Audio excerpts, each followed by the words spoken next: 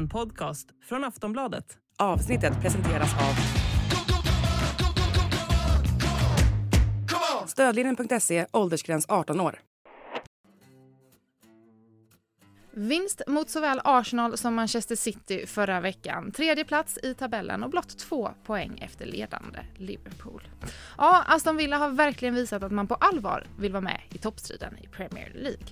Men vad är det som ligger bakom Birminghamlagets succé? Hur stor del har Unai Emery i framgångssagan och hur långt kan det tänkas räcka? Med mig idag för att svara på allt det här och mycket mer har jag Makoto Asahara. Mitt namn är Julia Karlsson och du lyssnar på Sportbladet Daily.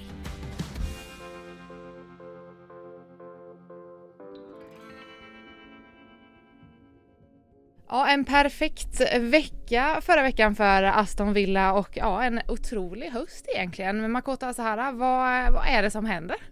Ja, de är ett väldigt bra fotbollslag helt enkelt. De har verkligen gjort Villa Park till en plats du inte vill åka till som bortalag, vilket vi fick erfara den här veckan med alltså först då 1-0-seger mot Manchester City på hemmaplan, följt av att man då petar ner Arsenal från serieledningen. Ja, Liverpool tog över serieledningen, men Arsenal som hade den innan då.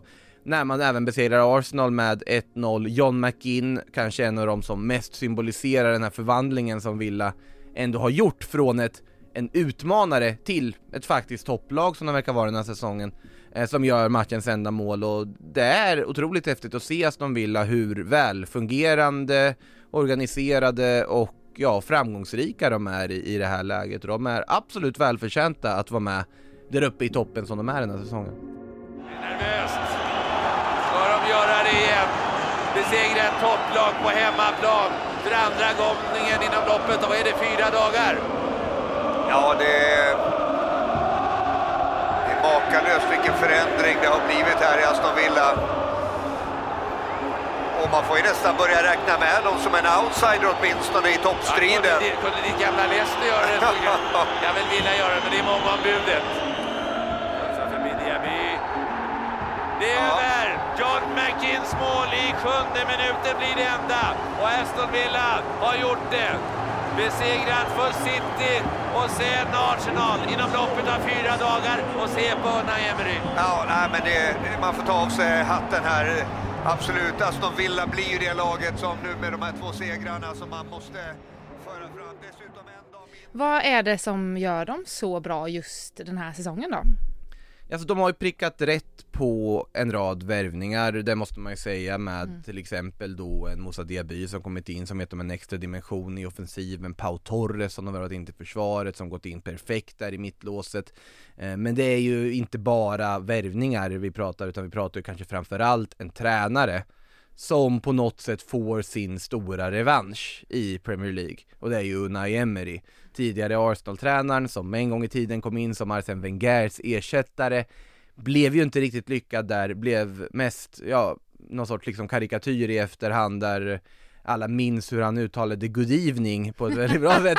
Det är det enda jag tänker på när du ser själv, good evening. God evening. Han blev ju där liksom på något sätt. Men sen, han är ju en otroligt skicklig tränare. Det visade han var i PSG också. Han har visat det i många andra klubbar. Han har tränat, visade när han tagit Sevilla till deras Europa League-troféer. Och sen då så var han ju den perfekta tränarrekryteringen för Aston Villa när de tog in honom i mitten av förra säsongen. De låg ju väldigt pyrt till då. Steven Gerrard hade ju inte alls fått ordning på det här laget, trots att de värvade väldigt mycket spelare även då. Det har de ju gjort alltså konsekvent sen de blev uppflyttade från Championship och kom tillbaka till Premier League. Men Unai Emery var på något sätt pusselbiten. De saknade den här riktigt skickliga tränaren som verkligen kunde lyfta alla spelare, få dem att fungera som en enhet och bygga det här. Under sommaren fick de dessutom in sportchefen Monchi, som ju han jobbat väldigt frekvent i Sevilla. Och tillsammans, de två känner ju varandra, de vet vad de håller på med. Så att det är en klubb som organisatoriskt också funkar väldigt bra. Och sen, som sagt, det är kul att se Unai Emery verkligen få visa vilken kvalitetstränare han är med det här Villa som han gör just nu. Ja, du säger att han är bra på att liksom lyfta spelare och få dem att liksom prestera till sitt yttersta. Är det som är hans stora liksom USP, eller vad är det som gör honom till en så bra tränare? Han är minutiöst förberedd för saker och ting, och det passar ju ganska bra med tanke på att klubbens motto är prepared. Alltså att vara förberedd, och om det är någon som är det så är det ju Unai Emery. Han lämnar ingenting åt slumpen, han tittar på varje detalj, det är långa videogenomgångar. Han fokuserar på var och en av spelarna för att de ska liksom nå sitt yttersta. Och det finns en tanke bakom värvningarna de har gjort också. Och när han då har fått den makten han har fått i klubben, så har det ju mig så att det har gjort resultat. Det intressanta är att redan när han kom då förra säsongen så såg man ju en markant förbättring. När de klättrade upp hela vägen till 7:e plats och tog Europaplats och så vidare. De var ju hela vårens lag i Premier League. Sen var det spännande nu, hur kommer de funka när de får en hel säsong? Börja med Unai Emery, får en försäsong innan. Ja, och det har vi ju sett resultatet av nu när de är uppe och slåss om Champions League-platser. Till och med slåss om en ligatitel om man ska sträcka det väldigt långt. Så att det är väldigt, väldigt imponerande.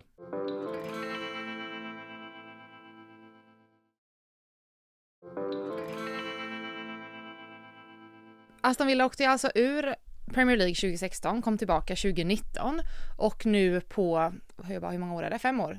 4 år? Gått liksom direkt till topp 3. Vilka förändringar har gjorts sedan 2019 som har varit så bärande? Men det är ju just att de har fått en bra organisation på plats, de har haft ett ägarbyte också, och det har spenderats väldigt mycket pengar på värvningar. Sen har man länge känt på något sätt när de har värvat de här spelarna, vissa högprofilerade spelare, man kände att oj, ska den här spelaren till Aston Villa? Den kalibern av spelare. Och man har suttit och väntat på att men nu måste det också ske resultat. Dean Smith kunde ta dem från Championship och han kunde hålla dem flytande i Premier League, men det fanns någon form av tak där. Steven Gerrard var kort och gott en felrekrytering. Han var inte redo för det här uppdraget. Han var absolut inte redo för att ta Aston Villa in i en ny tid, och han hade ju inte en taktik som överhuvudtaget rimmade med materialet de hade. Han avskydde att spela med yttrar bland annat, vilket var väldigt intressant med tanke på att de hade en del pigga yttrar. Leon Bailey till exempel, som jag gjorde både mål mot City och assist mot Arsenal här nu i veckan. Den pusselbiten de behövde var Unai Emery. Det var att få en världsklasstränare som kunde använda det här materialet som de har lagt miljarder på att värva in. Och de har ju värvat smart. Det är ju spelare de har värvat med en tanke, och det är spelare som har liksom fyllt sin roll och funktion.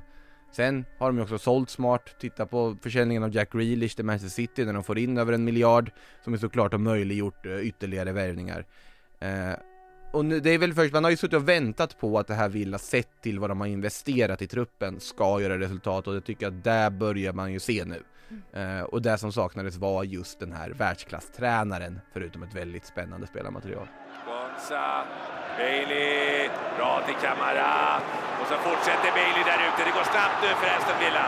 Bailey utmanar Gabriel. Bailey snett bakåt. McKinn i mål! Det är 1-0 Villa. John McKinn i 7:e minuten. Och det är ett oerhört vackert, snabbt anfall från Aston Villa hela vägen nerifrån.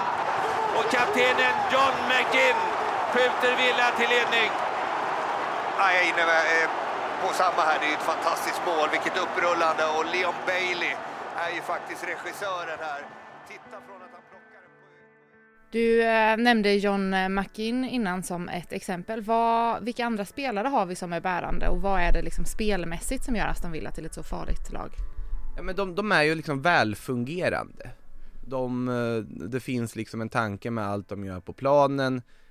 De känner inte nödvändigtvis att de måste dominera matchbilder. De kan anpassa sig efter motstånd. Om man tittar på John McKinn som exempel, han är ju en som är liksom står för hjärtat i laget på något sätt. Har kaptensbinden, har ju verkligen växt nu under Unai Emery den också. Jag har blivit väldigt mycket mer spelfördelande. Han var ju liksom hårt jobbande så skotte är han ju fortfarande. Men ja, han har en otroligt mycket mer viktig roll i speluppbyggnad. Han håller mycket mer i boll och så vidare.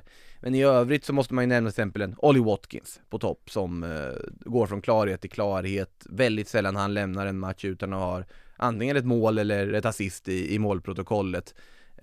Och och är ju jätteviktig på så vis, för han är ju en garanti på topp att han kommer att leverera poäng och så vidare.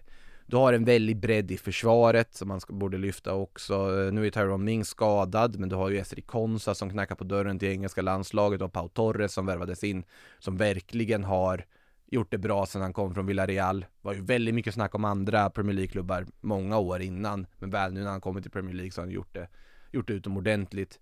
Du har ytterbackar som på något sätt fått en revansch, till exempel på Lucas Ding som inte gjorde någon glad i Barcelona en gång i tiden, gjorde desto fler glada i Everton innan han då kom till Villa och därefter haft en viktig roll där. Alternerade med Alex Moreno som en sån här smart La Liga-värvning som Unai Emery gjorde.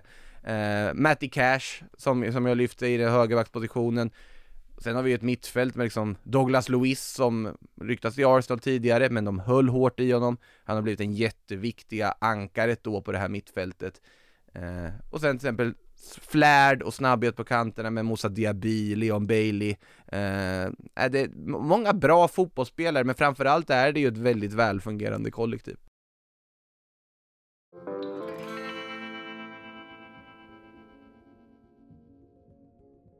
De var ju bra redan i våras här. Är de höstens stora överraskning i Premier League ändå? Eller liksom förväntade man sig av det här inför säsongen? Jag skulle inte säga att det är en stor överraskning. Nej. Alltså sett till hur bra de var under våren.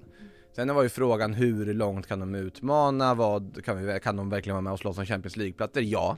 Många har tippat dem topp 4 inför den här säsongen. Sett till hur väl de fungerade under våren. Sett till den effekt som Unai Emery snabbt fått på det här laget.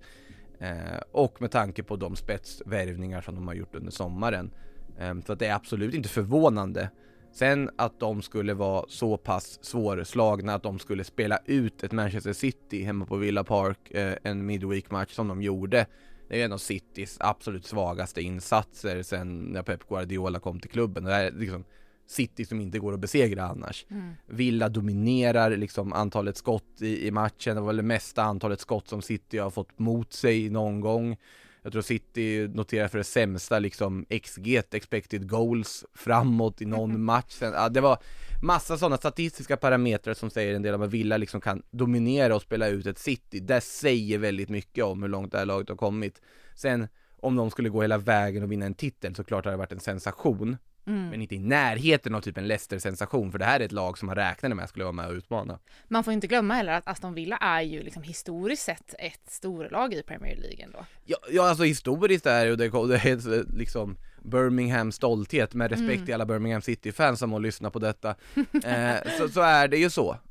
Och sen att de spenderade 2016 till 2019 i Championship är ett misslyckande, ett underbetyg för hela staden och hela föreningen. De hör inte hemma där. Nu, sen när de kommer tillbaka så har de liksom etablerat sig mycket på att de värvade en massa spelare och liksom satte organisationen runt omkring och så vidare. Men de har ju infrastrukturen och möjligheten att vara ett topplag. Det har de ju. Är det här året då liksom, vad säger man, forna storklubben Aston Villa hittar tillbaka till sin glans? Ja, alltså så. Ja, det är svårt att veta. Sen ska man ju fundera på, okej, hur kommer de, nu spelar de i och för sig ute i Europa, men de kan ju rotera ganska friskt eftersom att de inte spelar i Champions League utan då i liksom Europa Conference League. Men hur de skulle matcha, om de skulle ta en CL-plats nästa säsong och sen matcha där med Premier League-spel. Har vi sett Newcastle har jättestora problem med till exempel den här säsongen. Jag vet att Brighton har problem med att bolla Europa League och Premier League tillsammans också. Så än ska vi kanske hålla oss lugna, men här och nu så är de ett väldigt välfungerande lag med väldigt duktiga spelare. Sen är ju frågan, kommer de få behålla Ollie Watkins? Kommer de få behålla Douglas Luiz? Kommer de få behålla Esri Konsa? Emi Martinez i mål nämnde jag inte förut heller, som ju är argentinsk världsmästare och en otroligt skicklig målvakt. Speciell match för honom också mot Arsenal här, där han också fick ge svar på tal till Arsenal. Det var ju många som kanske fick göra det i Villa-sammanhang då. Så det är väldigt svårt att säga om de är på väg in mot någon storhetstid eller sånt, men det man kan säga är att här och nu så är de ett väldigt spännande lag och ett lag som absolut i högsta grad är med och slåss i en toppstrid. Hur långt tror du att de går den här säsongen då? Jag tror inte det går hela vägen till en ligatitel, det tror jag inte. Sen är det ju spännande just att Manchester City har vacklat och att det har blivit ett avstånd upp. Det är ju väldigt intressant med fortsättningen. Sen vet vi att de kan ju levla upp under en vår och sen bara springa ifrån allihopa. Men jag tror absolut att Villa har gett sig själva möjligheten att vara med och slåss om en Champions League-plats hela vägen in i kaklet. Sen om det räcker hela vägen, vi ska komma ihåg att det finns sparkapital att hämta i till exempel Manchester United som ju har svajat betänkligt och inte sett bra ut, men de kommer ju börja göra resultat förr eller senare. Vi har ett Chelsea som är långt efter just nu, men ja, som sagt, det finns pengar, det finns potential. Vi har ett Tottenham som har haft dåliga resultat på senare tid, men sticker så tillbaka här mot Newcastle och absolut tänker ta en topp 4-placering i år. Liverpool och Arsenal, de är redan där uppe. Det är många lag som slåss om att nå de här högsta platserna och få ta en Champions League-biljett. Villa har väldigt goda möjligheter till det, men det är en långt kvar säsongen fortfarande.